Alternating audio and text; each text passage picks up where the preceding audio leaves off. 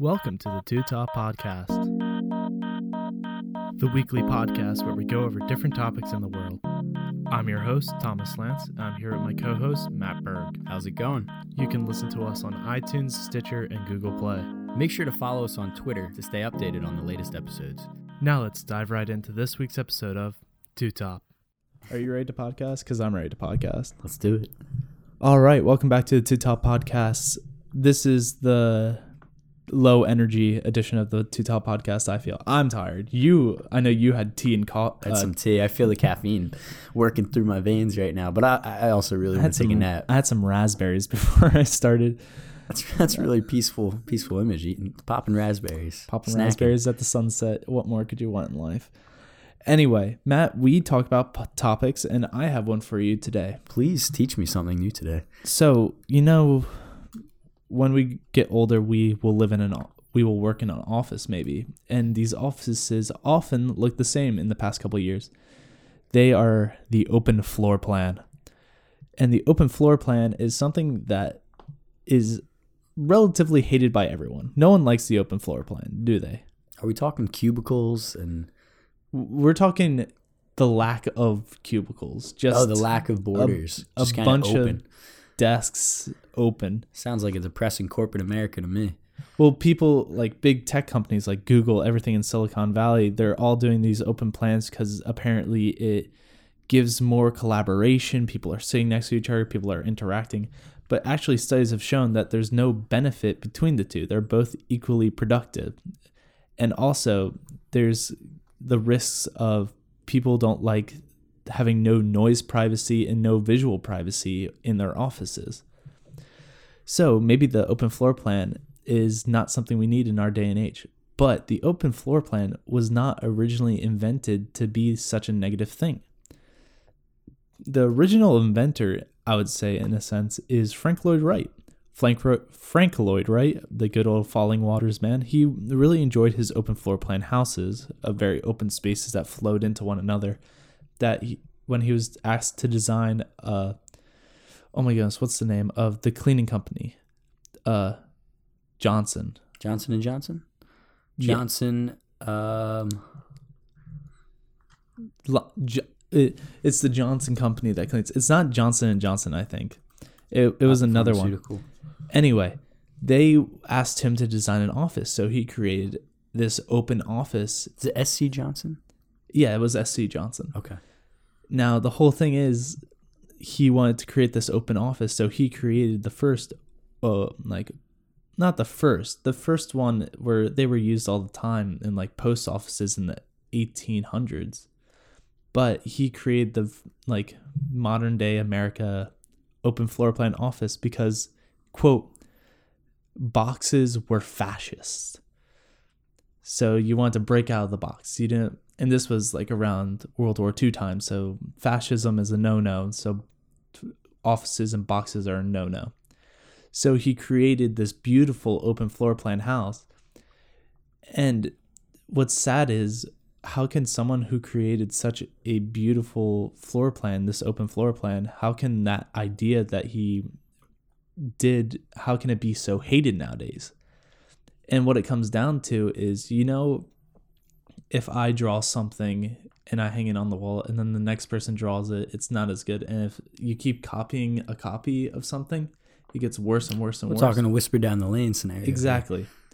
So when Frank Lloyd Wright made his, he designed the desks, the chairs, the placement of everything meticulously, all down to detail. So that was the best. That was the top. And then you're saying maybe it trickled down through designers and architects over the years. So yeah, when people were designing it, they didn't put the care and effort into the meticulousness of making this open floor plan. So they eventually just declined, and they were worse and worse and worse. Instead of being, you can look up pictures of it, but his, there's fresh light coming through the ceiling that seemed like natural light. The ceilings were tall. There was beauty in all of it. But then you can look at movies of that time. You just see rows and rows of heads, and it's not good. So a little time later, Herman Miller comes up with the idea of cubicles and like changing the design of a space. instead of just being all rectangles, you kind of partitioning it off. partition. But the way he did it was to partition with a flow that different sections had different things instead of all right angles kind of flowing through a space, which was actually really well accepted. But it also suffered from the same thing of too many copies ruin a good idea. So then people were just, instead of taking the idea of these cubicles that you could organize, change, and perfect, like he put into so much detail, other producers just saw walls. That this style only needs walls. So they just built cubicles left and right without thinking of what it actually was that they need to build. So personally, would you want your own office or would you want to be in an open floor plan? I like the idea of having a hybrid. I know big tech companies have the open floor plan, thinking creativity and collaboration will be inspired by being closer to one another. But then again, even you see it at school here with the breakout rooms, there's still sections you can go be alone. And I feel like that's key because, you come up with an idea as a group, but to break out into individuals or smaller groups to work on something, I think that's where the real progress comes after a group collaborates. Well, if you think about it, if an open floor plan is like a group project, there's moments in time in a group project that you aren't all speaking to each other. So you're all just sitting in the space. And you kind of want to work privately to further something. So why And sometimes you can't make progress if there's people around you, even though you aren't talking to them. I understand because there's so many distractions in an open floor plan because everything's around you. You hear everything going on. You see everything going on. Now, it's also, it's good for those higher up employers who want to keep an eye on their employees, but is it worth the sacrifice? Also, another thing I saw is when you don't put walls up and everybody's next to each other, disease spreads a lot easier. So companies actually, there's a study that shows there's actually a rise in sick days when it's an open floor plan because disease spreads easier from person to person. So there's health risks. Was that one of the major reasons that cubicles caught on? Because that was one of the selling points, I think, back in the day when who came up with the idea of the cubicle? Herman Miller. Is that a sales pitch? Not for the sick days. No, that was something I found out a little later. Because currently there's this now resurgence of the open floor plan. Because for a while it went open floor plan to cubicles, and now it's going back to open floor plan. And the reason is it's all this hipster culture of going against the grain. It's the anti-cubicle. First anti-corporate, even though you're still working in a corporate environment. It was first offices, and then it went to open floor plan, and then it was anti-open floor plan with cubicles, and then it was anti-cubicles with an open floor plan. So now we're back. So maybe in a couple of years we'll go into cubicles because that will be anti-open floor plan. Like you said, it's all based on trend. Like you said, it's not based on productivity levels because you said it's roughly the same with both plans. Yeah, it's roughly the same. Nothing really changes. So it's just a matter of preference and trendiness, I guess, right? Well, another thing is money. It's a lot cheaper square footage wise if you have an open floor plan because then you're not paying for rooms. You're not building walls. You're not building walls, and you're saving money when it comes to renting out a space. Now, when you say open floor plans, does that automatically associate putting lounge type sections where multiple people can sit, such as couches and circular big tables and everything? Is that a given kind of with the open floor plan? That can be included, but in a sense, an open floor plan just means that there are no walls between offices. So there could be a lounge area within that space, but that doesn't mean it can't be disconnected. It just means that the desks themselves are all within visual sight of one another. That's pretty neat. The open floor plan. I don't know what I would choose for my business. Probably the hybrid. I mean, obviously you want to save some money. I understand why for both. I personally like the idea of my own office because it's my own space to work. Even if you're a lower ranked office worker, would you still prefer to have your own office? I think it's very situational. Like if it's Or if you were the boss, would you want the lowest ranked people to have their own offices? Matt, you're hitting me with these hard questions right now. I don't know. I think I would want an open floor plan because I think collaboration is important. But I feel like when you're the higher ups, I see why you'd have your own office because you're not necessarily the one collaborating all the time. But maybe there is a place for it. All I know is it's a very unliked thing in modern day office life. But the thing is, 90% of offices nowadays are open floor plan. So it's probably going to stay for the next 30 years. It's just the trend. Just the trend. Well, Matt, what do you have for me this week? I have a little nutritional topic here. I asked the question, what happens if we only ate meat? Go to a meat-only diet. A meat-only diet. And then I'm going to counter that with, what about a vegetarian diet? Every single person, how would that affect the world as a whole? Meat-only diet is a lot of protein. I don't know how much protein I can handle in one At some point, it has to be unhealthy, right? At some point, it does. So I'll give you a little history here. Over 2 million years ago, humans first started eating meat. Before that, ancestors, they typically were like, you want to say hunter-gatherers, but mostly it was gathering, just berries, flowers they would eat, seeds, nuts. But then later on, when they started eating more nuts, they began to adapt to high levels of protein. So that's where the meat came into play. So we started hunting. But what would happen if you only ate meat? So without fiber-rich foods, like can you name some? Like beans are an example. Beans. A lot of vegetables, like leafy vegetables, are good and high in fiber.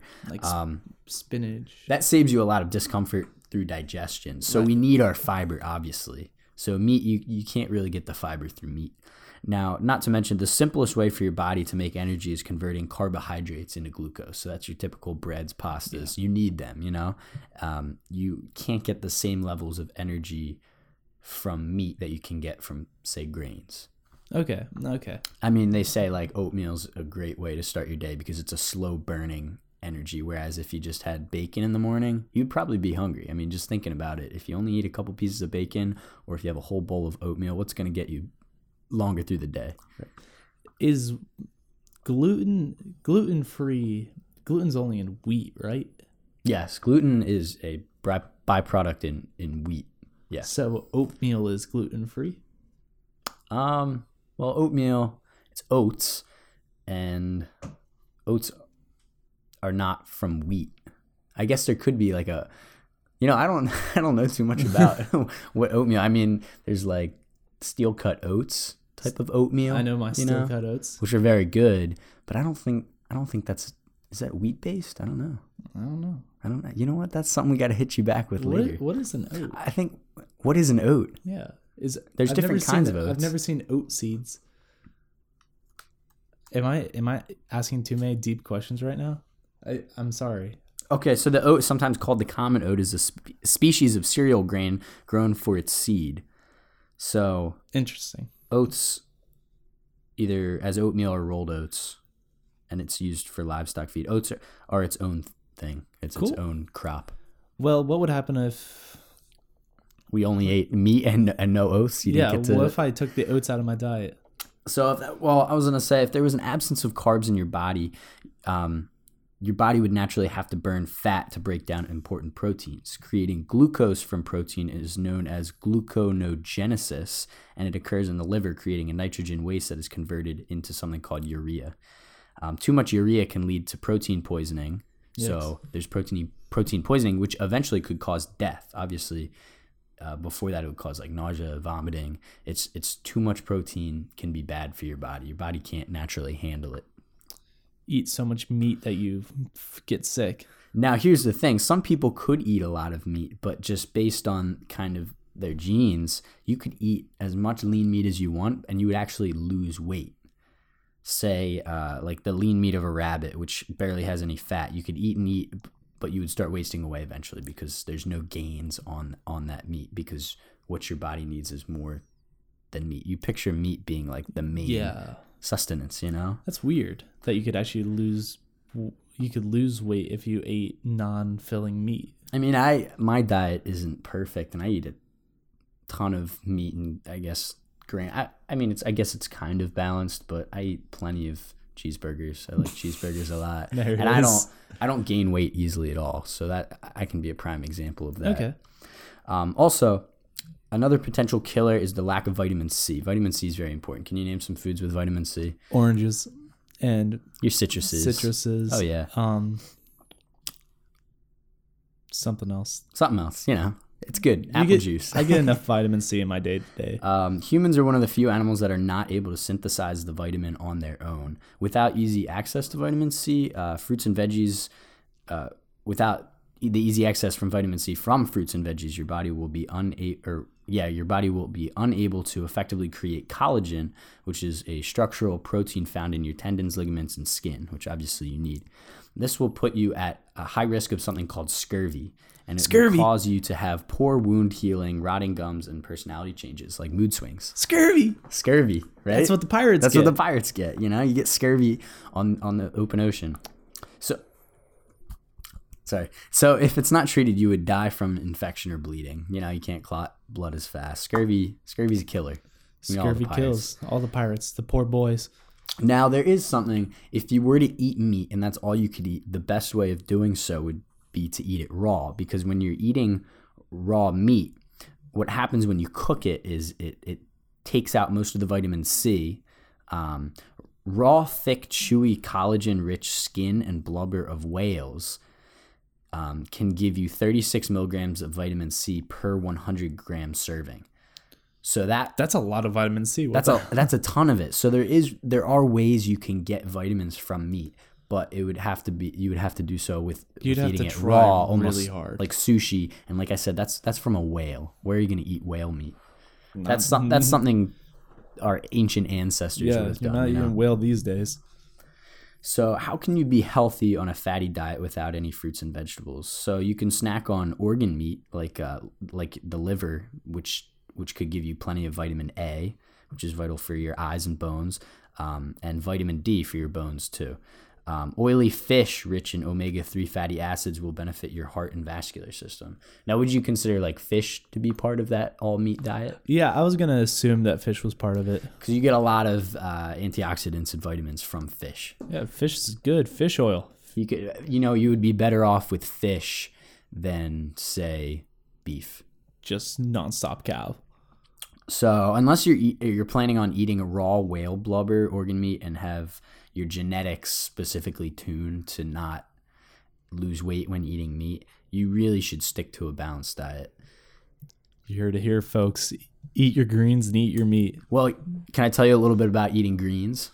Sure. I know people survive, though, that way. Absolutely. Plenty of people are vegetarians, but it's actually a fairly low rate, ranging from about 4 to 5% in the U.S. and Canada to a little over 30% in India.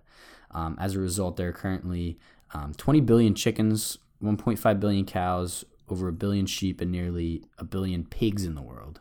So they're pretty high numbers. That's not as high as I thought. There's more people than pigs. Yes, there are more people than pigs, but we keep producing in a whole chain. True. So the reason I bring that up is because without any meat-eating humans to provide a market, whole herds of domestic animals would disappear. So those numbers would be gone. So we're doing them a favor? Well, there might be some environmental impacts on that. So it would free up vast quantities of land, and about 33 million square kilometers of land are used for pasture grazing land for livestock. And that's roughly the size of Africa. Some of it would be needed to increase the amount of vegetable crops, but much of the land currently used as pasture and grazing land is actually too dry to grow actual crops. So it's kind of wasted land if we didn't have the livestock. Without humans adding artificial nutrients, this land would turn into a desert. But if properly managed, we could use it as farmland and kind of start this vegetarian economy. So it kind of works out in the end, because the vegetarian economy of like using up this land would be better than letting it go to waste. Exactly. We would have to convert it, but it would take years to do that. So to make a sudden shift would be very, very difficult. Another interesting fact, The loss of CO2 absorbing trees cleared for agriculture is one of the reasons why global levels of CO2 are going up. It's because Mickey D's needs too many cheeseburgers. That's why. Exactly. Cows and other grazers also affect our climate through large amounts of methane production, which has 25 times more potential planet warming power than CO2. Combined with the loss of forests and other effects, livestock production is responsible for about 15% of global greenhouse gas emissions. You're saying the very scientific terms for pretty much cow farts are destroying our atmosphere. Cow farts are destroying the atmosphere. So if we got rid of much of the livestock on this planet, honestly, maybe we wouldn't see as much climate change. Hey, well, that's something at least. Which is crazy because I guess that has a huge effect on the environment. I didn't know methane. Yeah, I didn't know it had farts. that big of an impact, but it's definitely an impact nonetheless. A vegetarian diet would also greatly reduce water consumption. Really? Yes, around 70% of global freshwater consumption is used in agriculture. That is livestock agriculture. Oh, I thought you mean you would have to drink less water. I think humans still need the same amount. Same amount of water. It would be the same. But you don't need to give cows water if cows aren't being nonstop bred. Yes. Here's some numbers for you. It takes 15,000 liters to make a kilogram of beef, 6,000 liters for pork, 4,000 liters for chicken, whereas for plant-based things, compare 1,600 liters for cereal crops, 900 liters for fruits, and 300 liters for garden vegetables. So you're talking thousands more for meat. Yeah, you're saving some water there. You're saving a lot of water. That water bill's a little lower. So if we didn't have meat production, though, there would be no more byproducts of the livestock, like leather. We wouldn't have any more animal fats, which are used in cosmetics, candles, detergents. And while vegetable-based alternatives do exist, the production would need to increase, meaning more land dedicated to growing crops and less restored to its natural state. So it all would not even make a difference then in the end. Honestly, there's going to be just as many benefits and setbacks if we were to switch to an all vegetarian diet. The more you know. Now there are the issues of morality, with humane treatment of animals. Right, that is always a big issue. That's a whole different topic, and it's all personal. In my opinion, I think I love fast food so much. I like cheeseburgers, and I think healthiness starts with happiness. So whatever makes you happy, that's whatever makes you happy will make you the most healthy. That is correct. So that was just a quick rundown. What if we only ate meat? What if we only ate plants? And how would that affect the world? Well, I think we'd all be happier than sitting in an open floor plan. That's for sure. Yeah. But hey, it's all about staying happy. But I think that's it for this week. I think that's it. Until next week, right? Until next week. We'll see you guys then. See ya. See ya.